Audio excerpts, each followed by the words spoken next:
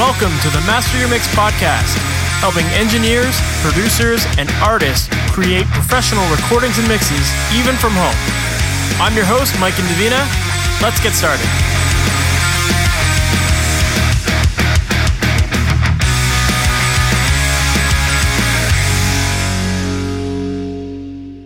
Hey, welcome to the Master Your Mix podcast. My name is Mike Indovina, and thanks for hanging out with me today.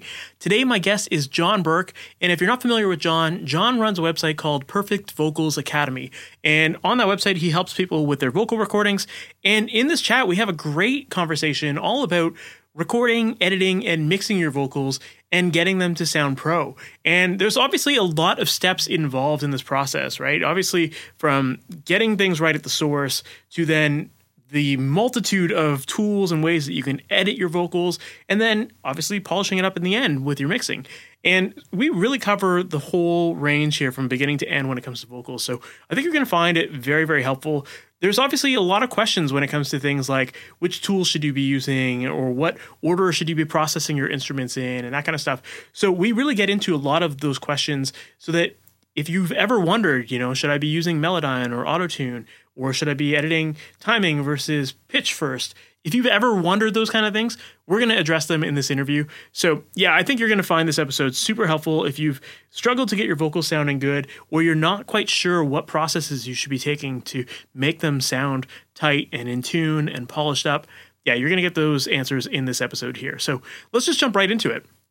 John Burke, thank you so much for being on the Master Mix podcast. What's going on, man? Hey, man. I'm good. Thanks for having me on. Of course. For people who might not know you or your background and how you got into music and how you got into production and all the cool stuff that you're working on these days, can you give us that story? Oh, yeah, for sure. So, I go way back. I used to be in a metal band when I was like 16, touring. And then after that, I started recording just a ton of bands in a studio in Cleveland, Ohio.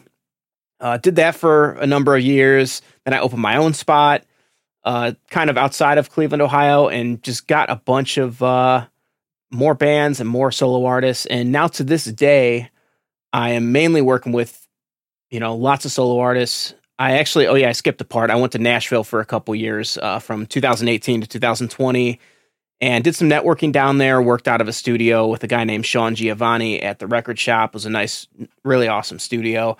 And now I'm back in Ohio. That's where home is for me. And basically just work out of my home doing mixing and mastering full time. And then I also have my YouTube channel, Perfect Vocals Academy, where I teach recording engineers and people trying to do this themselves. I don't try to limit to one or the other, but anybody that's interested in getting really good at audio engineering, I put out weekly content on my YouTube. I have an online course, and I just started doing some coaching stuff too.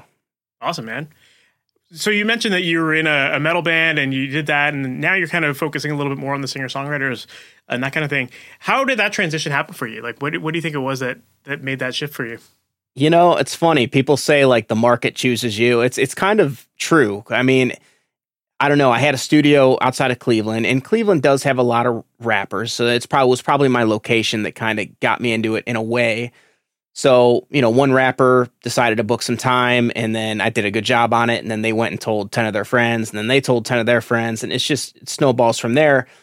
And pretty soon, I was just doing a bunch of rap, and then some singers started coming in, a lot of more I would say more urban singers, R&B, stuff like that. I definitely have done some pop, though, as well. But yeah, everybody just starts coming from word of mouth, and then it just happens like that. And at the same time, I think bands were kind of starting to record and mix themselves a lot, at least in the genre that I was doing. I was doing a lot of hard rock, metal, to where there's drum samples and direct guitars. And, if you think about it, if you're a band and you can sit there and sit in your own practice spot for hours and hours getting things right, it kind of makes sense in a way instead of paying a studio and having limited amount of time. So I think that kind of, at the same time, was kind of happening to where I was getting less bands in the niche that I was doing bands, at least at the time.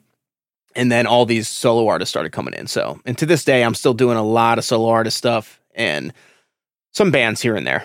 Yeah. It's funny, though, because, you would think that the singer-songwriters, like the solo artists, would actually have a much easier time doing it on their own because it's just like one person and usually a lot less gear, like you're not miking up drum kits and stuff like that. But you're right, though. I think they're actually, I guess, the thing with being in a band is that there's more people doing it, and you can collectively come together to make a sound happen. So you figure it out as a group necessarily. Like if you figure it out as a group, not as necessarily just like one person, right? Yeah, and a lot of people aren't very good at doing vocals, and then that's why I made my whole academy. Is pitch correction can kind of be foreign to people. Editing time, getting a good mic placement, a good recorded sound without like a ton of room in it or something. I mean, there's just so many variables.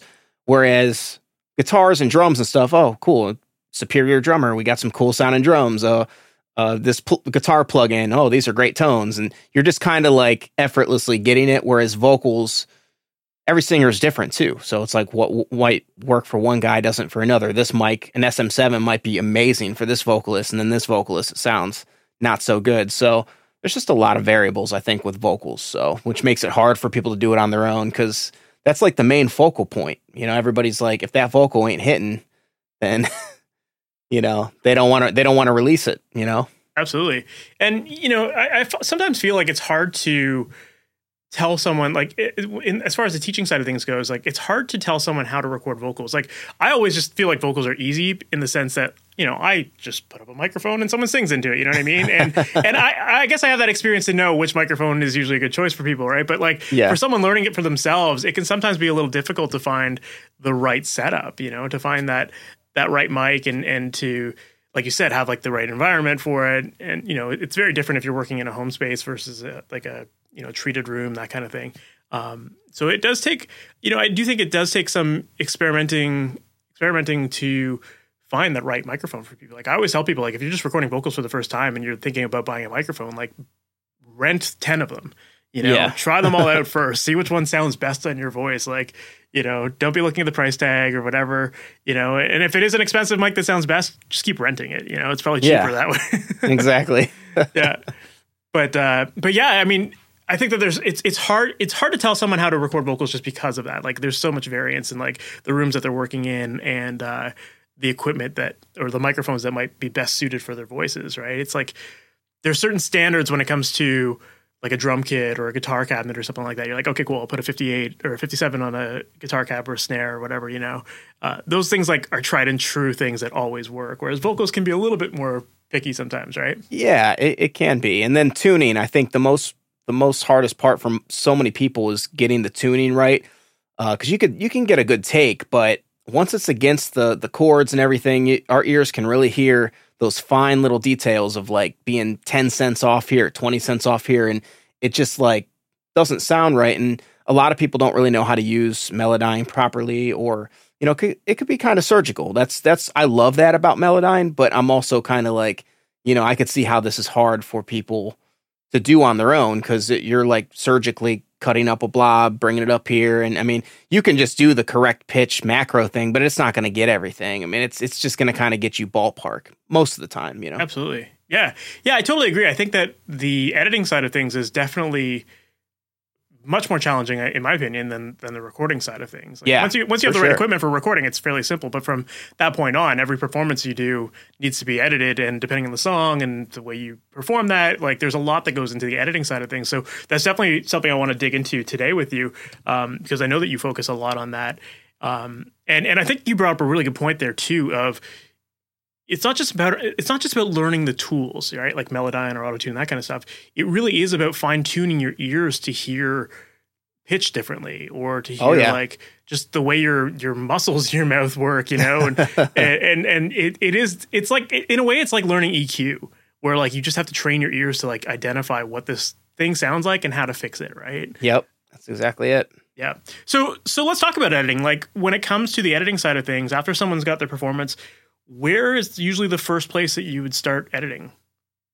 Usually first I'm kind of just doing some cleanup before I get to the pitch stuff, I mean, just cutting out some lip smacking and some breaths here and there, or at least reducing the breaths and stuff like that. But yeah, normally I'm going to pull out Melodyne first. Either that, sometimes I vocal line, with the layers. It really kind of depends. Sometimes I do it before pitch, sometimes after. I don't really think there's really a better way, but both ways can work. So vocal lining, getting rid of noises, and then also, scanning it into Melodyne. But I did mention to you before the podcast that I do use Auto-Tune in graphic mode as well sometimes if I want to really get precise or want a really clean sound. I have found that with Melodyne, because you have to get so surgical with it, it's a little harder and more time consuming to really get those smooth, like held out notes with stacks, harmonies, like if somebody's going for that really clean, like pitch perfect sound, but yet still natural. I like to do it with Auto-Tune, not with auto mode, but in graphic mode, and just draw it in. And it's so easy. You just swipe a word, and then inside of that box, there's a retune speed that's set in the settings, and it's like one swipe, and then you got like a whole held out note, just perfect.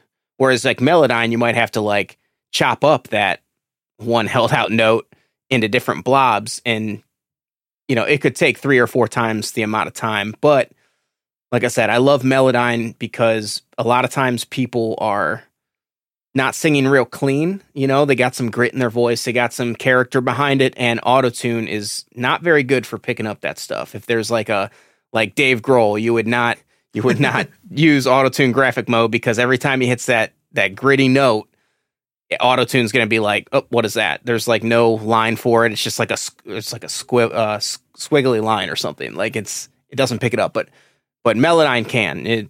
You could take like a really gritted out note and still put it on pitch. So that's, you really need both. And I teach that on my channel and stuff, that I really like to use both. It's good to have both, in my opinion, but I could get by with just Melodyne if I really wanted to, though. For sure. Yeah. I mean, I think you brought up a couple really interesting debates that we could talk about. And one being the idea of editing timing versus tuning, and which one do you do first? And you did say that there's kind of it doesn't really matter to some degree, but I'm sure it does. Like, how do you decide? Like, is there like, what is your typical process there? Like, do you have one that you go to first usually, or? I think more or less I usually pitch correct first, but if somebody's layers are just like really off, it can be hard tuning, let's say, the double vocal. If I'm tuning the double vocal before I align it, and the doubled vocal is like way off, it can be hard to see how those two vocals go together. So, so in that case, but if somebody has really tight doubles, then I'll probably just do it afterwards. Yeah, that makes sense. Yeah, for sure. Because if you're trying to stack up layers of vocals, it certainly makes sense to edit for timing first, because you want things to sound tight. And then when you edit things, or when you edit the tuning of things, it's all locked together already. Versus like you've tuned it, and so you've manipulated the sound there, and then if you try to stretch something or compress it or whatever, like you can really hear those artifacts sometimes, right? So, yeah, for sure. I think that is a really good distinction to make of like where you would use one versus the other. And like you said too, it really depends on the performance itself and how tight or loose you want things to be as well. Yeah.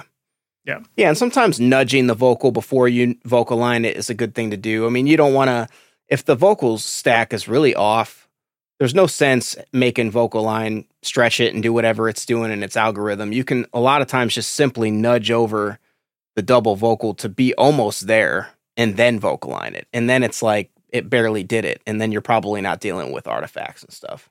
Absolutely. So then you also kind of brought up another good point of like Melodyne versus Auto-Tune, and that's kind of like the vocal editing debate of choice. Yeah. Or, which tool do you use for what? And I think you brought up a couple good points there too, but like the app different uses for each of those, right? Like, is there like you said you typically use Auto-Tune more as like a kind of almost like a speed thing. It's like a faster tool to use for speed.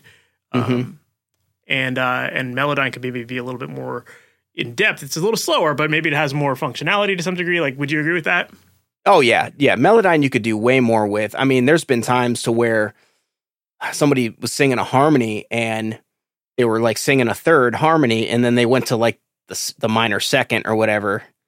And then I'm like, no, that's gotta be the third. So I literally would raise it like a full step and it works. It doesn't even change the format too much. And then obviously you have the format tool in Melodyne to kind of play around with that if you need to. But yeah, you can change notes. Whereas Auto-Tune, if you change like a whole note, it really starts to sound funny, like really funny. It's a completely different thing.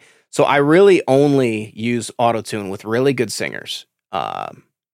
Good singers and singers that just want that perfect sound. And that's basically where I draw the line of, okay, I want to use autotune because this is a good singer and they want it. If you're doing something like a Dua Lipa or just like something that's like just a perfect sound with a really good singer or something, like I would go with autotune for that for sure. Because I think autotune makes it so easy to see what is perfect, where it's like when you highlight on that line, it will retune speed like perfect. Whereas Melodyne, there's kind of like just a big space and there's no really, it's kind of like in this whole space is the note. And there's kind of like room to be a little bit off. It's weird. I don't know if you agree with me or know what I'm talking about. Totally. Because in Melodyne, you've got like the blob itself and then you've got the little squiggly lines and those both represent something different. Exactly. One is like the note itself, like the blob is the note, and then there's like the delivery of the note is the squiggly stuff. So if you're seeing that like all over the place, then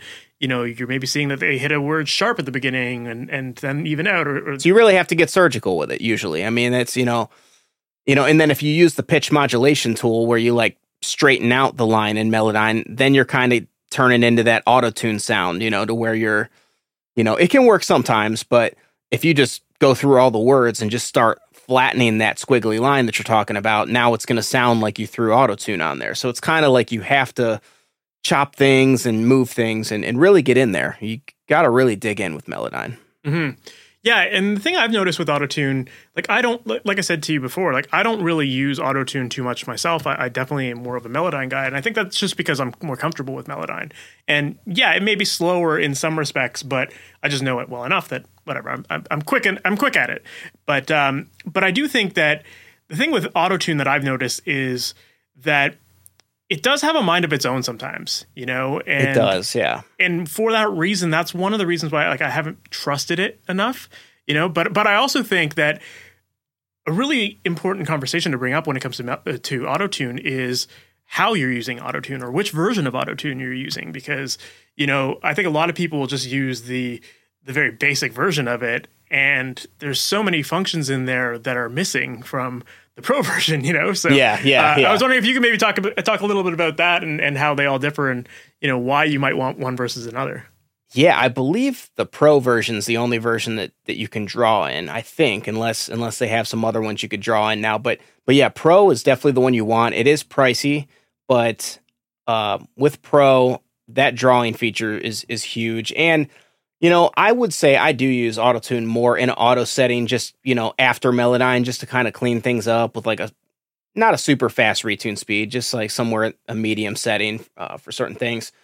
But I would say that autotune pro I think it's worth the money, just for those certain singers. And then when you get to those vocal stacks, I mean, I think that's the main thing is, sometimes I'll get people to send me stuff to tune, like some producers that I know. And they send me a stack of like 20 vocals that are all harmonizing for a chorus and like a pop song. And it's a way better workflow for one. And I guess I should say it's just more pleasurable to work on something that large with something like Autotune Pro, where I could just be swiping words like, okay, that's a held out note, boom, swipe it, instead of having to get surgical. But as far as like a main vocal, almost all the time I'm pulling out Melodyne. If there's not a million vocals, or you could even do Melodyne for the main vocal and really dig in there, and then all those backgrounds speed up your workflow and get that really clean tuned sound for autotune. Because background vocals should kind of be more tuned, I think, than a main vocal anyway. Just like that nice pad in the back of like instruments, like a keyboard or like synths and stuff, background vocals should be very clean with the pitch. So you could even do something like that. So that's a nice combination between the two. Yeah, that's a really great point that you bring up there. And it's something that I definitely agree with and believe in, that like you need to tune your background vocals a little harder than your lead vocal. And to me, it's like, it's not just because it creates that kind of like padded sound, or it's not because like you're just trying to tune those vocals for the sake of like making them sound robotic or anything like that. It's more that like it makes the lead vocal stand out above the background vocals. It definitely does kind of make the lead a lead vocal, and then everything else is just support for it. And I think that when you think about why we have background vocals to begin with, it is just to support and be in the background, So, you're not trying to make like 8 lead vocal tracks there that are all fighting each other. So you definitely want to have that important thing in the center that's your main focus, and everything else is just, backing it up, I guess, So, yeah, I think that's a really interesting thing to bring up. And it's funny, too. And again, this is one of the reasons why I love doing this podcast is because sometimes there are differences of experience and opinions. And you were talking about how you like using Auto-Tune for doing background vocal stacks because you find it to be a really fast workflow.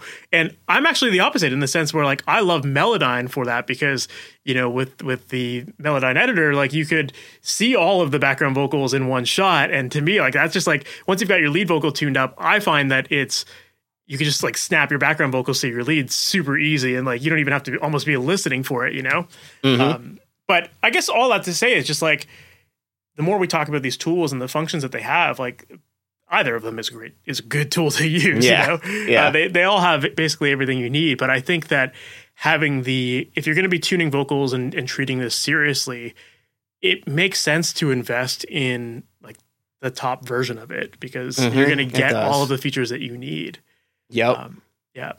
And that's something that I feel, as a, someone in your position who's doing a lot of vocal editing, like if you're going to be treating this as a job and you're going to do it for real, like invest in the tools because these are investments, Yeah. You don't want Melodyne Essentials because then you're sitting there waiting for a tool to change. You're moving the mouse around to get the tool to change to the tool you need, and it's makes you go crazy, So. Of course, yeah. Like some people are just like trying to be cheap about it and be like, oh, I can find a workaround or whatever. And it's like, well, you're probably gonna spend more time on the workaround than if you just have the one tool that did everything in one tool, like it makes your life so much easier. Yeah, right? Yeah. I felt the same way even myself, like with Vocaline when I first got it. I just had like the basic version, and for years that worked great. And then when they came out with Vocaline Ultra, I was like, oh shit, like I don't need to now Melodyne all of my background vocal tracks. I could just do the lead one, use Vocaline Ultra. It's going to snap things to place. It's going to adjust the tuning. And like, to me, that was a shortcut that really helped save a lot of time. Oh yeah. Yeah. So like, for sure. If you're doing it seriously, you're also looking for ways to work fast and find your workarounds, right? Absolutely. Yeah. So as someone who does a lot of vocal editing, we've obviously talked about Melodyne and Vocaline and Auto-Tune. Are there any other important tools that you think a vocal editor should have? Yeah, I use, what is that called? Waves Debreath. I use that. I use iZotope Declick and iZotope Declip. So Declip, sometimes people send me stuff where they're distorting their interface, and yes, I could always ask them to resend it or resing it, but half the time you ask them to do it and then it comes back the same. So it's, some people just don't 100% understand. So Declip can kind of make it to where you're reversing that clipping that happened, which is kind of crazy if you think about it, but it does work and I've used it many times. And then iZotope Declick, sometimes with interfaces or digital, you'll hear those little digital pops or digital clicks, or sometimes even if the singer says like the letter K like really hard into the mic and it just makes a spike. Declick, you could just go through and just literally get rid of all those little pops, all those harsh clicks. I use that a lot. And then Waves Debreath. You could easily, you could go through and clip gain all the breaths down or chop them out or automate them. But what I like about Debreath is once you set that to a certain spot, it can like reduce the breath like a ton, but you can still hear it. So you're not really like chopping it away. And like I said, the same thing works with clip gain, but for workflow, it's quick for me. I just like Debreath, highlight over all the little breath spots and then reduce them. Cause 9 times out of 10 breaths are like, and it's like, and it never usually sounds good. By the time you got compression and EQ and excitement and all this stuff going on, it's like those breaths are just cutting. So I would definitely recommend those 3 plugins for editing stuff. And like I was saying, I put Auto-Tune Pro in auto mode sometimes after Melodyne, just to kind of fine tune and get some stuff that I might have missed, or maybe something's just a little bit off. It can really give it a smooth sound, but I don't do it for all singers, but hip hop, pop, that's mainly the stuff I'm working with nowadays. So that stuff just needs to be clean, needs to be like right on the money. So absolutely. Yeah. No, those are some great tools to consider because a lot of people tend to focus more on the just timing and tuning, but there are all of these other little factors that can really destroy a vocal. And, all of those things you said there, the clicks and all that stuff, that does get in the way and it makes it very distracting for a listener. So you have to deal with all of that stuff. And I also like that you mentioned that you do sometimes have both Melodyne and Autotune in the same chain. And that's even something that I found too. If you're ever in like a tight time crunch and you don't have the time to, do a super detailed edit of a vocal, sometimes like I'll do it the opposite order where I'll have like Autotune just going very, very lightly. And then I'll feed that into Melodyne just so that like it's already in the ballpark and I just can quickly grab the problematic areas, right? Yeah, it works that way too, for sure. Yeah. But also like Autotune has that sound to it, I guess you could say, right? Yeah, like, it does. So it does have a certain element to a certain character to it that, sometimes is the sound you're going for. So, having it last in your chain can definitely give you that character, right? I think just so much popular music, that sound is there. I mean, you think Post Malone and Doja Cat and just all these huge artists that people like our clients that we're working with are looking to them. Like they say, I want to sound like that. So it's like, that's where I like to try to give them that sound, and you really have to kind of have autotune for certain sounds. So, of course. You also brought up breaths, and I think that that's a really important conversation too, because there is a lot of debate about whether you should keep them or not. And so, do you find you kind of said that you tend to just clip gain them or you'll use a deep breath tool, but you're not completely getting rid of them, right? Like what's your philosophy on getting rid of them versus keeping them in there? I try to use just my best judgment. There are certain ones that I feel like it just sounds good without a breath there or something, once in a while, but I don't think I ever just go through and cut every single breath. It might just be certain ones that I feel like I try to put myself in the shoes of the singer. Like, does it make sense to do that line and then this little line here without the breath? And if it kind of makes sense to me, then it'll make sense to a listener if there's not a breath there, if that makes sense. So sometimes people are taking too many breaths, you know what I mean? Instead of just having that control, you know what I mean? And your diaphragm. So sometimes they completely are gone. And then a lot of times I'm just reducing them a lot to where once they're all the way through the compressor and all the things in your vocal chain, it's just very subtle. It's not super loud. It's not just as loud as the vocal. That's just never a good sound. Absolutely. Yeah, you're absolutely right. Like the compression can really bring out those vocals. It brings them out hard. Yeah, before you have that compression in there, you might not notice it, but once you're like, especially with a lot of heavier rock stuff, people are slamming their vocals through like an 1176 and 15 dB of compression and that kind of stuff, and then like you're right, like the breath just becomes just as loud as the lead vocal, and the last thing you want to hear is like in between all the words, right? Yeah, there's just a lot of high mids in a breath. I think that's why it makes them so cutting, because it's just like it's like 3 and 4K just like cutting your eardrums like half the time. So and you did say that like you could use something like clip gain instead of deep breath, right? Yeah, that still more or less gets you the same sort of results, right? Yeah, same results. It's just little more work instead of just clicking, because I use deep breath from Audio Suite. Instead of just clicking highlight and click and render, you're highlighting and taking your trimmer tool and trimming down the gain line. It's similar, but it just seems quicker and more effortless for me, at least, to use deep breath. Absolutely.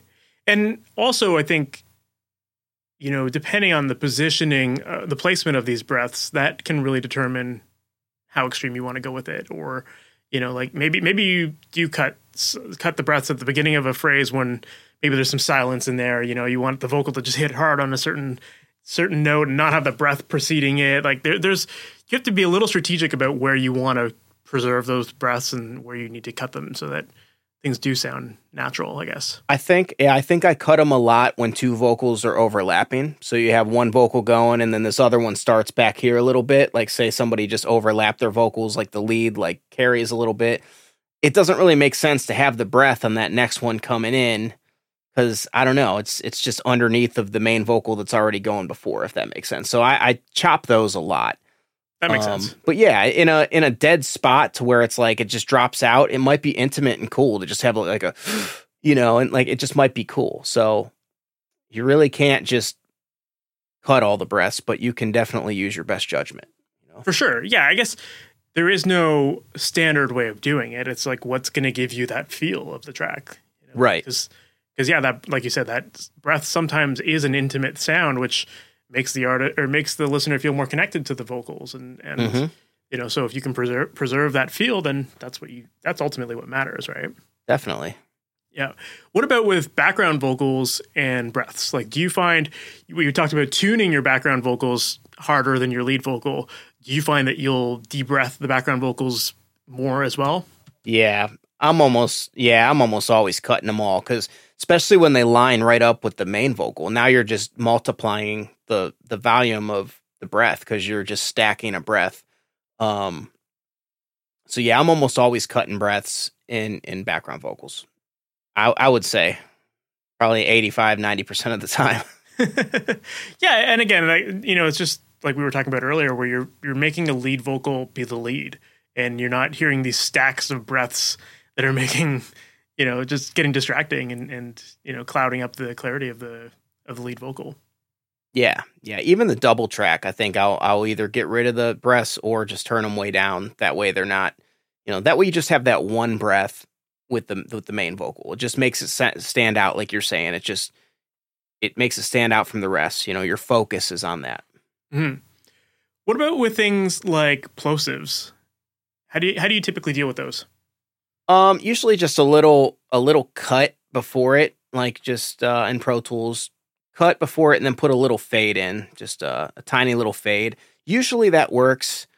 You can try to clip gain it down, but normally just a little chop before it, chop that little space before it, and then I think the command is D. I think you just place on the keyboard is D. I use command focus mode all the time. I love it. Just single letters. Like, whenever I open a session and somebody has command focus off, I'm like, wow, like I'm the same way. I have a stream deck now with so many macros, and like it drives me nuts when I don't have it in front of me. Yeah. So yeah, just a quick fade, takes 2 seconds. Usually gets rid of a plosive pretty good. Yeah. Yeah. But that makes sense if you have a plosive that starts at the beginning of a word. But if you have something that's in the middle, sometimes that could be a little bit more challenging, right? Yeah, I think I might have used Declick on that type of thing. That plugin I told you about. I think there's a frequency slider on that to where you can make it to where it finds clicks in more of a mid-range instead of like high frequencies. I think it's called like random something. I don't have the thing in front of me, but something about random frequencies, or it's got like a slider. So you can play around with Declick by Isotope, and sometimes that can give you some decent results with something like that. Absolutely, yeah. Yeah, another really handy tip that one of my buddies showed me was even just using automation on an EQ and like a high-pass filter.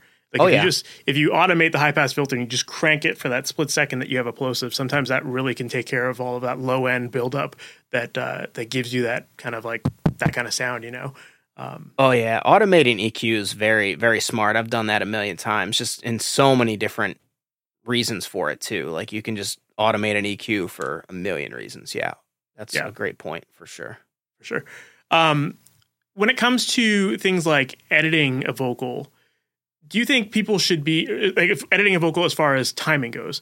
Do you think people should be stretching their vocals, or should they be nudging them? Like, is there a specific order that you would normally recommend people follow first? I'm a nudge guy just because, a lot of times somebody has like a certain flow, and once you start chopping it or stretching it, it can kind of throw off the flow, and it might be good to us, but then by the time you're giving it to them, it's like, oh, my vocal, my flow is different or something. So now you're getting a revision out of it. So I like to kind of play it sort of safe and literally just slide their take. It could be like a 2-bar section to where you can noticeably see that it's off by, it's behind the beat, because I'm looking at the grid and I could see that everything's kind of off by kind of the same amount. you do run into those scenarios to where it's like it's behind and then it's rushed a little bit, and then, but somebody that's really kind of off within a small section, then you can kind of mess around with Elastic Audio and Pro Tools. But I'd say 9 times out of 10, somebody's off like evenly. They're on time with themselves, but they're either rushing the beat all by like an even amount, or they're behind the beat by an even amount. And it's just a simple nudge, and you can see those transients just start to lock in right when you nudge it. So I try to nudge first, always nudge first. Mm-hmm. Yeah, I'm with you on that. To me, I think that, usually I'm trying to comp the vocal to be as tight as I can, and then, I'll usually nudge the lead vocal to make sure that that's exactly where I want it to be. And then I feel like sometimes, going back to this whole lead versus background debate, it's like sometimes when you have the background vocal, once your lead vocal is exactly where you want it to be, then you can get away with like stretching out your background vocals a little bit more, because they're not going to be as noticeable, and you're just locking them to that main lead, right? And do you typically use VocAlign for that kind of thing, or are you still nudging to line the backgrounds up? Yeah, I use VocAlign, but like I said, if the backgrounds are like kind of far off, I'll nudge them first and then I'll VocAlign. So I'll nudge first every time. Yeah, makes sense. What about with things like background noise? Because, at the beginning we were talking about if you're recording in a bad room, or, you don't have that isolation. Like, what kind of stuff are you doing to control the background noise problems? I used to use this plugin called SPL Deverb, which is a really nice plugin, but I don't have that anymore because I updated my system and it was like an older plugin. But I use iZotope, what is it called? Denoise, it's the same with like Declick and Declip. It's Denoise, and you can literally get rid of some of the room. I wouldn't say I love it. What did I use? I did a trial of a plugin. Trying to remember what it was. It was one of those like D reverb. It wasn't SPL Deverb, but it was a different one. There was a really good one. I just can't remember it off the top of my head. And that one was so good. Like it, I didn't buy it, but I should buy it because it took like somebody's voice that was just like, it sounded like they were in a big open room with a bunch of flat walls and hard surfaces. And it pretty much took it away. Like I'd say 80% of it was gone. So it made it, way easier to mix. So those D reverb plugins, I guess you should call them, definitely are worth the investment. For sure. And I think you do, kind of going back to like what we were talking about with trying out different microphones to find the one that works best for you. It's like a lot of these like noise removal or reverb removal plugins, there's so many different ones out there. And I think you really have to just try them all to see which one works best for you and your workflow and which one is the most effective, right? Because some of them I've definitely run into situations where those plugins just completely make something sound like it's got some weird modulator on top of it, and you hear all these artifacts and stuff like that. But I think if you're working on your own music and you're working out of a room that maybe does have a lot of background noise, like finding the tool that's going to ultimately remove that noise properly is definitely an important thing to experiment with. Definitely. Yeah. I mean, you're always going to want to, just record it right. You know what I mean? But so many times, like I said, you'll be working with a client. I'll be working with a client and you can try to give them tips. I mean, I've told there's certain clients I have in my mind to where like they always send me stuff and it's just, I hear their whole room, and I've tried to give them tips, and then they say that they do it, and then the vocal, it just sounds the same every time. So it's like, you need the plugin because you can't 100%. I mean, that's how it is when you do a remote business. You don't have complete control, so you control what you can control. And of course, and that's why I like those like D reverb type of plugins. I probably will invest in that one that I can't remember. All I got to do is Google and it'll pop up and I'll be like, oh yeah, that's the one. But yeah, well, I saw that. I think it was 2 days ago at the time of us recording this, that Universal Audio had just recently put out a noise remover as well, and I have to check it out because I'm very interested in it, because like the idea of like even be able to record it in real time with your Apollo, that kind of thing. Like, I think that could be super helpful for a lot of people. Because that's cool. One of the benefits of the UAD systems is that you can record with those plugins. So I mean, if you know you have that problem on the way in, then deal with it at the source, I guess, you know? Yeah, that is pretty cool. Yeah, and then Waves has that one. I think I tried it. I don't really Clarity or something like that. I'm not sure. I didn't really play with it too much, but that other one that I can't remember, I'll have to look that up and send it to you and put it in the show notes or something. Of course, yeah. You talked about, trying to help out your clients when they're recording their vocals. Like, what are some of the general tips that you would tell someone to make sure that they're capturing a pretty solid vocal? Yeah, just don't put your preamp too hot. I mean, do the loudest section, if it's the chorus, do the chorus and make sure that your level's going up like maybe 3/4 of the way up. So many times I get that clipping sound and then I gotta, use plugins, and I don't love to do it, but it's kind of like your hands are tied. You're just like, okay, he's either got to re-record this or I gotta get rid of this distortion that is now on the vocal. So that I definitely encourage, like, getting a great level. For people at home, I suggest like a dynamic mic, just because then you don't have to deal with the room nearly as much, like a SM7 or just something that's not a condenser, because condensers pick up everything. So sometimes that could be such a way easier fix. Just get a dynamic mic, maybe put a little barrier up, even like one of those mic shields from Amazon or something around the dynamic mic, and just very quiet room, no fans going or, furnaces kicking on, or, just find a nice spot and do the best you can. I give them that advice. And then I also tell them, as far as, punching and stuff like that, try to just get like whole lines, I mean, you can try to punch words, but sometimes it just complicates things. So I try to tell people, like, hey, just get a few takes of like a line, and then, we can comp it later, or, stuff like that, instead of focusing on just one word or two words, just try to get the flow. So I try to encourage to get a nice flow going. So, yeah, those are all great tips. And I think to add to the topic about like adding one of those vocal shields, like, I mean, at the end of the day, no one listening to your track knows how you recorded these things.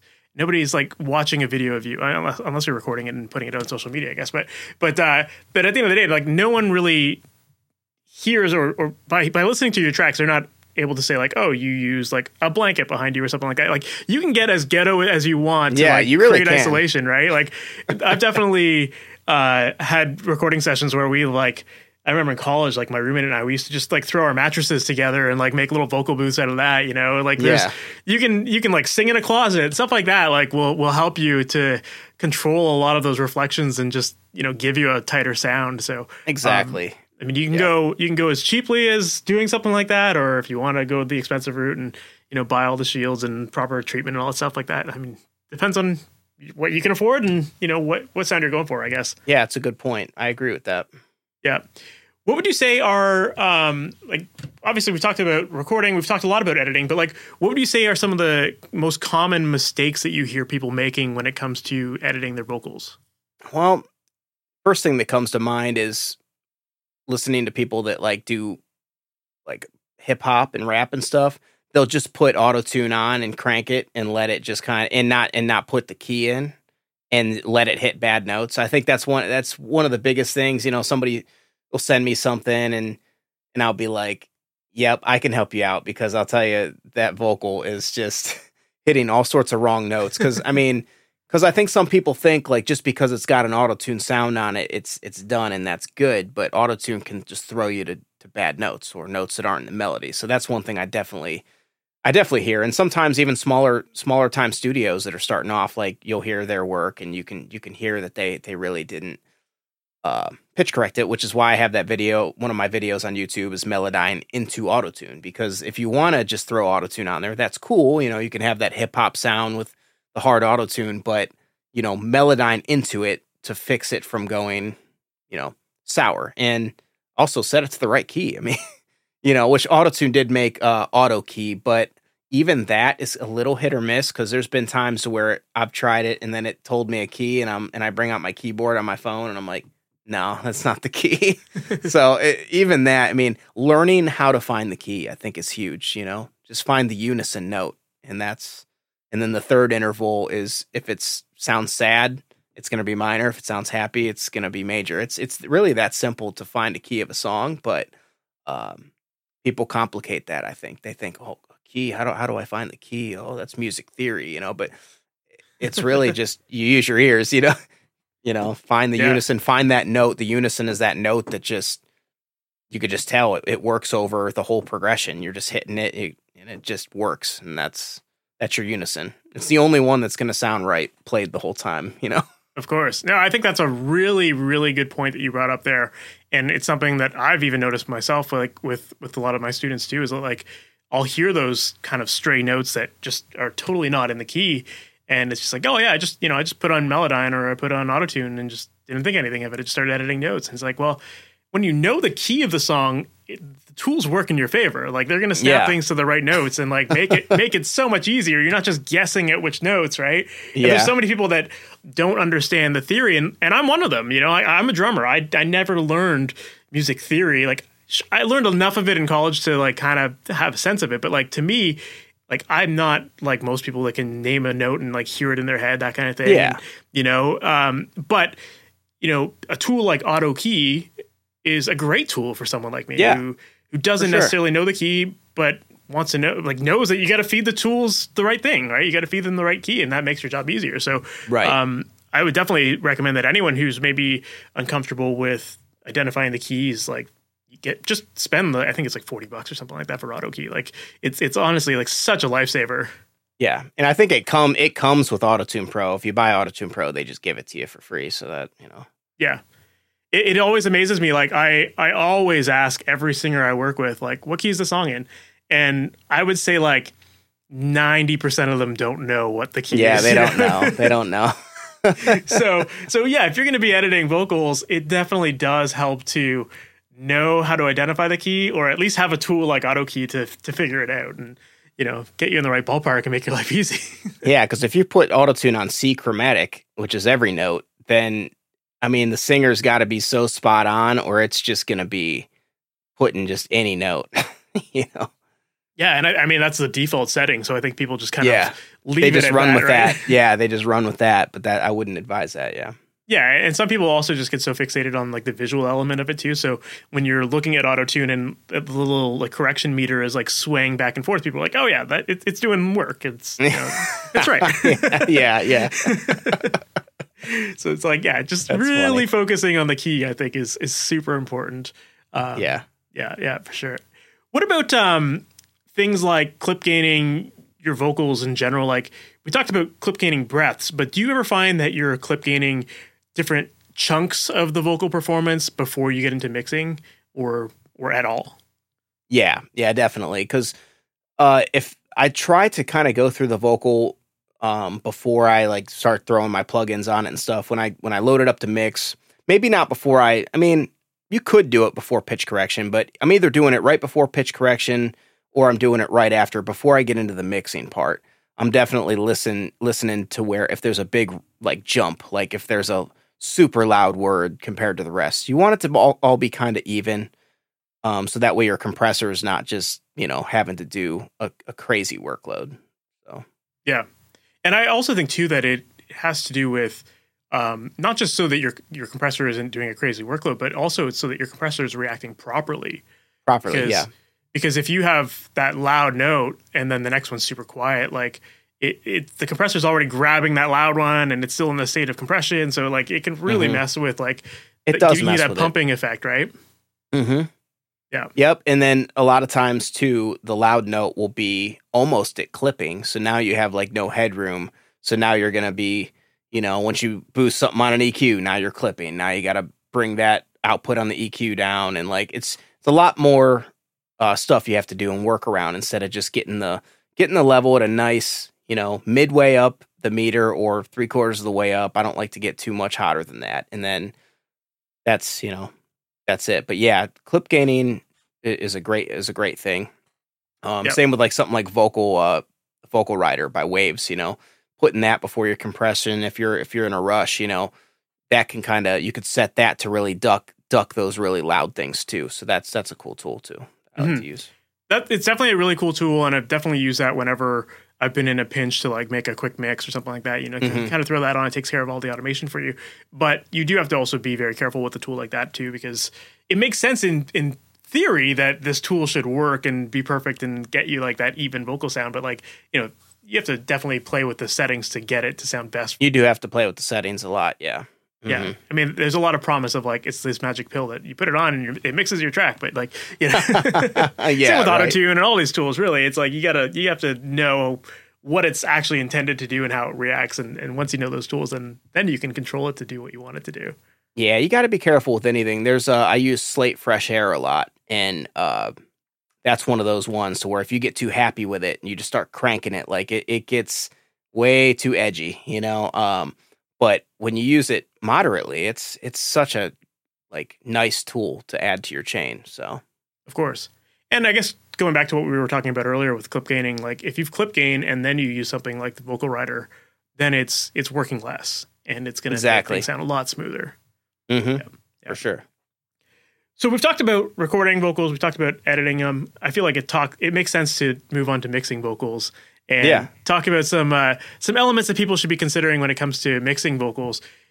Do you have a typical signal chain that you like to follow when it comes to mixing vocals? Yeah. So, I mean, I don't always just start with an EQ, but sometimes I start with an EQ, compressor, obviously. But I've really been getting into, well, not even really recently, but I've always been into the Wave C4, multi-band compression. It does a lot of the work. I mean, sometimes I even use it before a compressor, which a lot of guys say, oh, what? Wouldn't you use it just after a compressor? But sometimes dialing in that high mid-range and getting the mud, you know, and the low mids kind of clamped and controlled, just it alleviates a lot of the need for any like heavy compression settings. So sometimes I'll get it sounding good with the C4 first. If it's not a super dynamic vocal, if it's like a really dynamic vocal, yeah, I'm probably going to compress first, like a rock singer, like belt not a loud note and then quiet in the verses or something. Like I'm going to probably compress it first. But if it's not super dynamic, or if I kind of controlled it, like you said, with clip gain first, Wave C4 can be a great way to shape it. I think it's just a great vocal shaper. It really just shapes all the different areas in a vocal. Like I said, almost every vocal has a problem with the low mids and it has a problem with the high mids. It's like the two really big elephants in the room, you know? Yeah. So as far as using the C4 goes, because multi-band compression for a lot of people can be very confusing, especially if they're not very comfortable with compression to begin with, you know, like it can cause more damage than good sometimes. What is there like specific frequency ranges that you're typically trying to target, or do you just have all of the multi-band compressors going? Because I know with the C4 you can bypass certain frequency bands. So are you just leaving them all on, and like just taking care of the entire frequency range, or like what do your normal settings look like there? I usually start with bypassing some of the things and just focus on each band. But yeah, usually between 150 hertz and like 500. Is that just real muddy, chunky area, I like to call it. Just super chunky. It eats up headroom. It makes it sound muffled. It makes it sound uneven. That needs to be controlled the most, I think. And then somewhere between like 2 and 6K is where you get like the really harsh, you know, stuff when you're belting out a note, and it's like it just kind of makes you, you know, cringe a little bit because it's like ear piercing. So those two sections, I'll try to control and get maybe 3 dB or something of gain reduction in those two areas. Mess around with the range a little bit, you know, to make it like, okay, do I want it to be like kind of aggressive, or do I want it to be just very light? Range can be a quick way to just dial that in.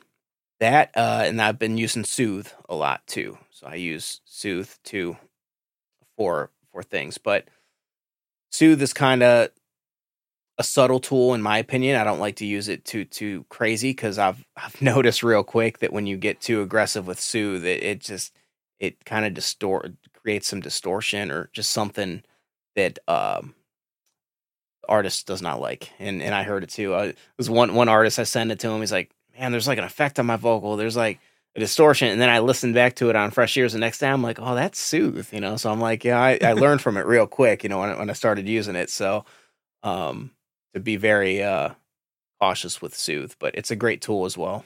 Yeah. Are you using the top bands of the multiband compressor as like a de-esser, or is it just more for like the controlling the overall brightness of a vocal? A little bit of both, but yeah, no, I still use a de-esser. I don't use it in place of a de-esser, but it's mainly just the harshness in a vocal. You know, when you bypass it, like when you compress it and then bypass it, you'll just hear it like, oh yeah, it's a little more, you know, edgy now, you know, and you know, it takes away that edginess and makes the vocal just warmer without just cutting it, because you cut it and then it's just gone, you know. That's what I like about multi-band compression is it can just vary. You know, you can keep your high mid range, but you know, when it gets out of hand, it tames it for you. Yep. And is there any particular reason why you use multi-band compression instead of like a dynamic EQ? I use dynamic EQ a lot for sure. I think I more or less view. I actually have a video on this on YouTube. That's funny. I use Wave C4 is kind of more of a shaper, right? So I'm like, it's like wider bands. You're controlling more frequencies. So like when I'm compressing, like I said, maybe 2K to 6K, and I'm just ducking that whole thing. Whereas a dynamic EQ is where I kind of hear a certain resonance. You know, say I hear something like, man, there's just a weird resonance I hear, like maybe around 700 hertz or something. And I'll find it, and then I'll do like it's more of a narrow thing. So that, I mean, but you can do it with it. You could do a wide Q and have a similar result. And there was somebody actually in a group that I was, you know, that I posted in, somebody had that argument or debate with me, is like, hey, you could do the same thing with a dynamic as you can with a multi-band compressor. You just do a wider Q or a shelf, or like, and that's true. So I honestly use them both, but something about the C4 gets me there so quick, you know, it like gets me, I'd say pretty much 80% the way there with the vocal how I want it to sound. So taking it from nothing to that, it gets me, it's like a large step forward, usually. Mm-hmm. Yeah, I guess the thing with dynamic EQ is that you can use the filter curves to really shape the sound that you're trimming, right? It's not just you're not completely just pulling down on a specific frequency range, or you're kind of easing in, you've got your center frequency and that kind of thing. So that can make things sound a little bit smoother sometimes, but I guess, yeah, it depends on what you're trying to really control. Yeah. Sometimes, I mean, you're going to find singers that maybe have like a lot of mid-range to their vocal, and you're going to need to tame that whole mid-range. So, you know, maybe a bell curve isn't the way to go, because you want to control that whole frequency range, right? Right. Yeah. Yeah, I tend to be way more subtle with dynamic EQ. It's really a transparent way of going about it. I will say, yeah, multi-band compressor is less transparent. It's obvious. Like when you take that off, it's like, wow, that's a big difference. Whereas a dynamic EQ, at least the way that I use dynamic EQs, when you bypass it, it's like that little problem that you're trying to fix. Something that maybe somebody might not even hear. You know, somebody might not hear a little resonance at 400 hertz or something. Somebody might not hear that. But, you know, I use a tool like dynamic EQ to really like get those things that bug me, I guess. Yeah, fair. So you usually start with your dynamic EQ or your multi-band compressor, and then what's the chain look like after that? After that, so if I did multi-band first, then it's going to be a compressor. I usually I'm pretty simple with compressors. I usually like to use Waves R-Comp. It's a very old plugin, but it's just one of those things that you just trust. And I trust Waves R-Comp a lot. Or if I'm working on a very aggressive vocal, like you said, like a rock singer or something, I'll bring out like a 1176, like everybody does. So 1176 for more aggressive, Waves R-Comp for a little less aggressive. And a lot of the vocals I work on are a little less aggressive, you know, rappers and singers that kind of got smoother voice and stuff like that. So a nice, clean, and transparent compression like R compressor goes a long way. So Waves R compressor. I'll use compression, and then after that, I'll usually use Soothe. And as far as Soothe, I'm just listening for okay, are there any more problems after I've multi-band compressed and compressed? Maybe EQ'd if I did an EQ first. Is there anything else that's sticking out? A lot of times there is. So I'll be like, oh yeah, it's still just a little bit on the muddy side. Yeah, I could go back to and fiddle with the Wave C4 and stuff, but the way I approach mixing is I just keep moving forward. So like just put another plug in.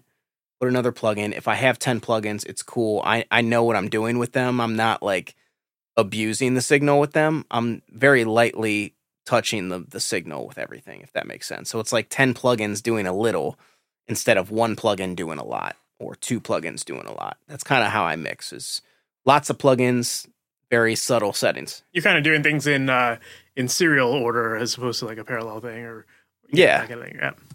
Yeah, so that's kind of how I go about it. I use Soothe 2, and then after I kind of correct everything, I kind of listen for, is the vocal bright enough? Or is it still sounding dull, even after EQ, after all that? And then that's usually when I'll bring out something like Slight Fresh Air, where it's like an exciter. And I'll just touch it just a little bit, because it gets pretty crazy if you go too crazy with it. But something like an exciter can do great. After the exciter, some de-essing. I like to do a de-esser after the exciter, because the exciter will bring out some more de-ess or some more S's. So de-esser, and then after that, I like to make like some aux tracks, to do in parallel, like you said, like a Waves doubler. I'll put like a doubling plugin, turn that way down. That just gives the vocal a little bit of width. It spreads it to where something about a vocal just sitting just right dry in the center, and it just sounds super duper mono. Doesn't always. It's not something I like. I mean, that's why mixing is like it's an art, and it's, there's an opinion behind mixing, just like any art. But for me, I like the vocal to be a little wide, just a little bit. Nothing crazy to where it's like, geez, there's a chorus plugin on the vocal. No, but you'd be surprised on just blending like a doubling plugin with the main just a little bit, how much it kind of widens things and fattens things up. So that's something I like to do. And then reverb and delays is dead last, because I like to really focus on my tones before introducing like reverb, which is just it's just reverberating like whatever's in your chain. So if you got problems in that, now you're creating the mud and the problems in the verb. And so I used to do that back in the day. I'd be real quick to have reverb, and then I thought about it, and I'm like, no, let's get it like sounding really good dry. And then we'll just, like seasoning when you're cooking. It's like, let's just season a little bit at the end of the dish when, okay, yeah, it's just lacking that. Let's just season it a little bit. And that's how I like to do like reverb and delays and stuff like that. Yeah, absolutely. Because whatever you're feeding into your effect is just going to amplify that effect or amplify that problem, right? Exactly. Yeah.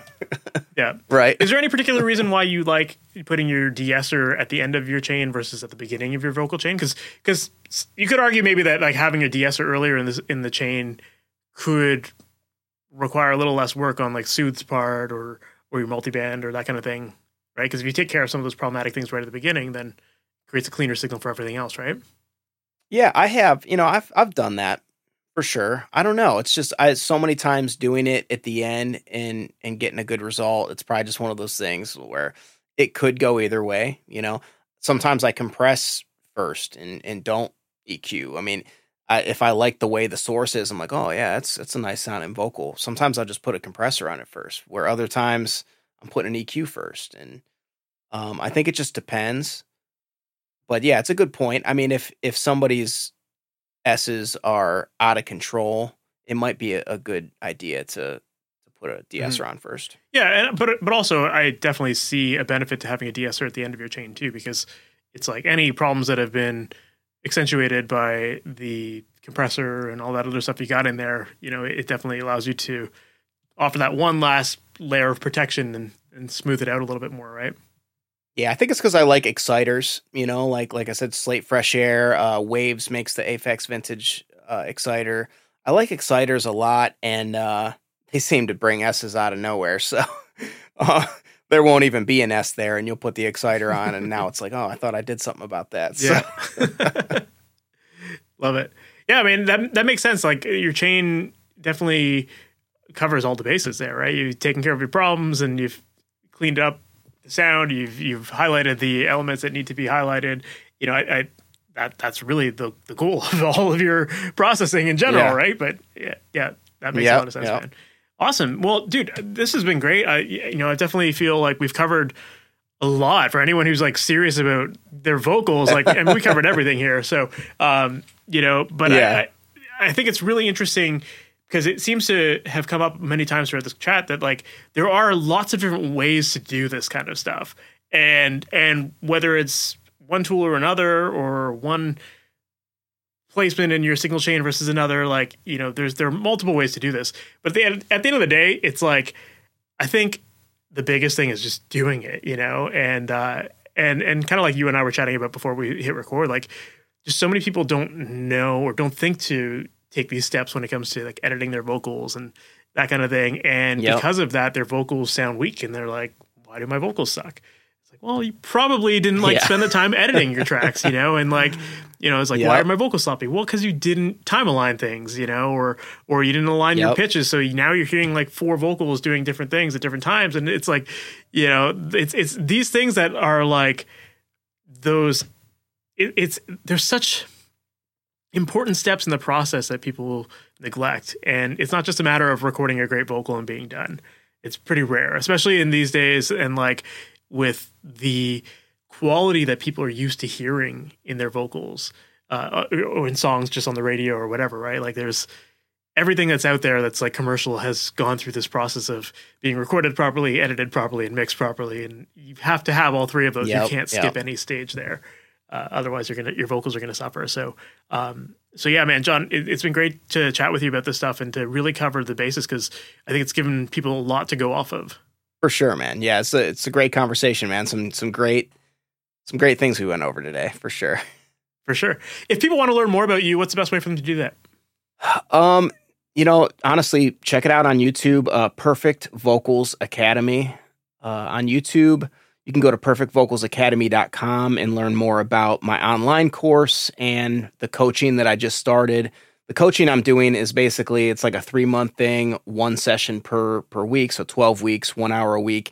And it's just a place to where I think my coaching is more for somebody that's, you know, been doing it. They've been mixing. They're really trying to get their mixes right, but they're just kind of like just not there yet. The coaching is where we can get together on a Zoom and I use audio movers to hear like the high quality and stuff. So we sit together and I just kind of tweak and try to alleviate those roadblocks that you're getting with your mixes. So it's a very hands-on approach. Whereas my course is for somebody that just like maybe doesn't know a ton about engineering, but wants to get into it. And I cover everything from the basics into the advanced with the course too. So perfectvocalsacademy.com. You can find it all. Perfect. Right on, man. Well, thanks again for being on. Yeah, man. Thanks for having me. So that was my interview with John Burke, and I really enjoyed that conversation. I thought it was really great to hear how he approaches vocal editing. And one of the things that I thought was really interesting from that is the fact that there are just so many different ways to solve the same problems and so many different tools, right? So, you know, we talked about things like Melodyne versus Auto-Tune, or timing versus tuning, and those kind of things that often people will debate, you know, what's the best way to do it? And I think that the thing that you need to take away from this is that no matter what tools you use or what order you do things in, it's all about your intent throughout the entire process. You don't just want to do things for the sake of doing things. You have to understand, why are you doing it this way, and ask yourself that, you know, and this applies to vocals. This applies to any sort of editing or mixing. You know, why are you using the tools the way you are? Are you doing them because you learn that that's just something you're supposed to do? Or are you actually analyzing what is happening in your signal chain? Because I think once you actually start focusing on what is happening in your signal chain, it then impacts the choices you make moving forward. It tells you, you know, how your tools are interacting with each other, or why you might want something before or after another thing. So, you know, I just really enjoyed this conversation because I think it highlighted the fact that there's so many different ways to do this, but it's just a matter of really analyzing your process to understand why you might do one thing one way versus another. So yeah, I just thought that was a really fun conversation. Lots of cool stuff here. We covered a lot of ground as far as the recording, editing, and vocal side of things. And I think if you have ever struggled to get your vocals to sound clear and you're not sure about why that's happening, I think that you should have been able to walk away with a lot of great takeaways from this interview to help you with getting great results. So yeah, that was a lot of fun. I really enjoyed that conversation. I hope you got a lot of great value out of it. And if you did enjoy this conversation, make sure to subscribe to the podcast. That way you're notified about all new episodes as they go live each and every Wednesday morning so that you can learn even more of this stuff. And also make sure to visit masteryourmix.com. That is a website where I help out musicians with creating pro sounding recordings from their home studios. And whether you're working with drums, guitar, bass, vocals, anything rock-based, I'm here to help. And on the website, I've got a ton of great resources designed to help make this process easy for you. And one thing that I definitely want to point your attention to is my book called The Mixing Mindset. That is a great starting point if you're new to mixing, or even if you've been at this for a while, but you're still not quite as fast as you want to be, or you're not quite as confident as you feel like you should be. This book is definitely going to give you a step-by-step process for analyzing your tracks, understanding the tools, knowing how to dial in your settings, and feeling confident at every stage of the way. So make sure to visit masteryourmix.com and check out The Mixing Mindset. All right, that is it for this episode. Thank you so much for sticking around to the very end. I had a lot of fun, and I can't wait to chat with you in the next one. Take care. Better. Thanks for listening to the Master Your Mix podcast. To have your questions answered, submit your questions to questions@masteryourmix.com. Please go to iTunes and subscribe and leave a review.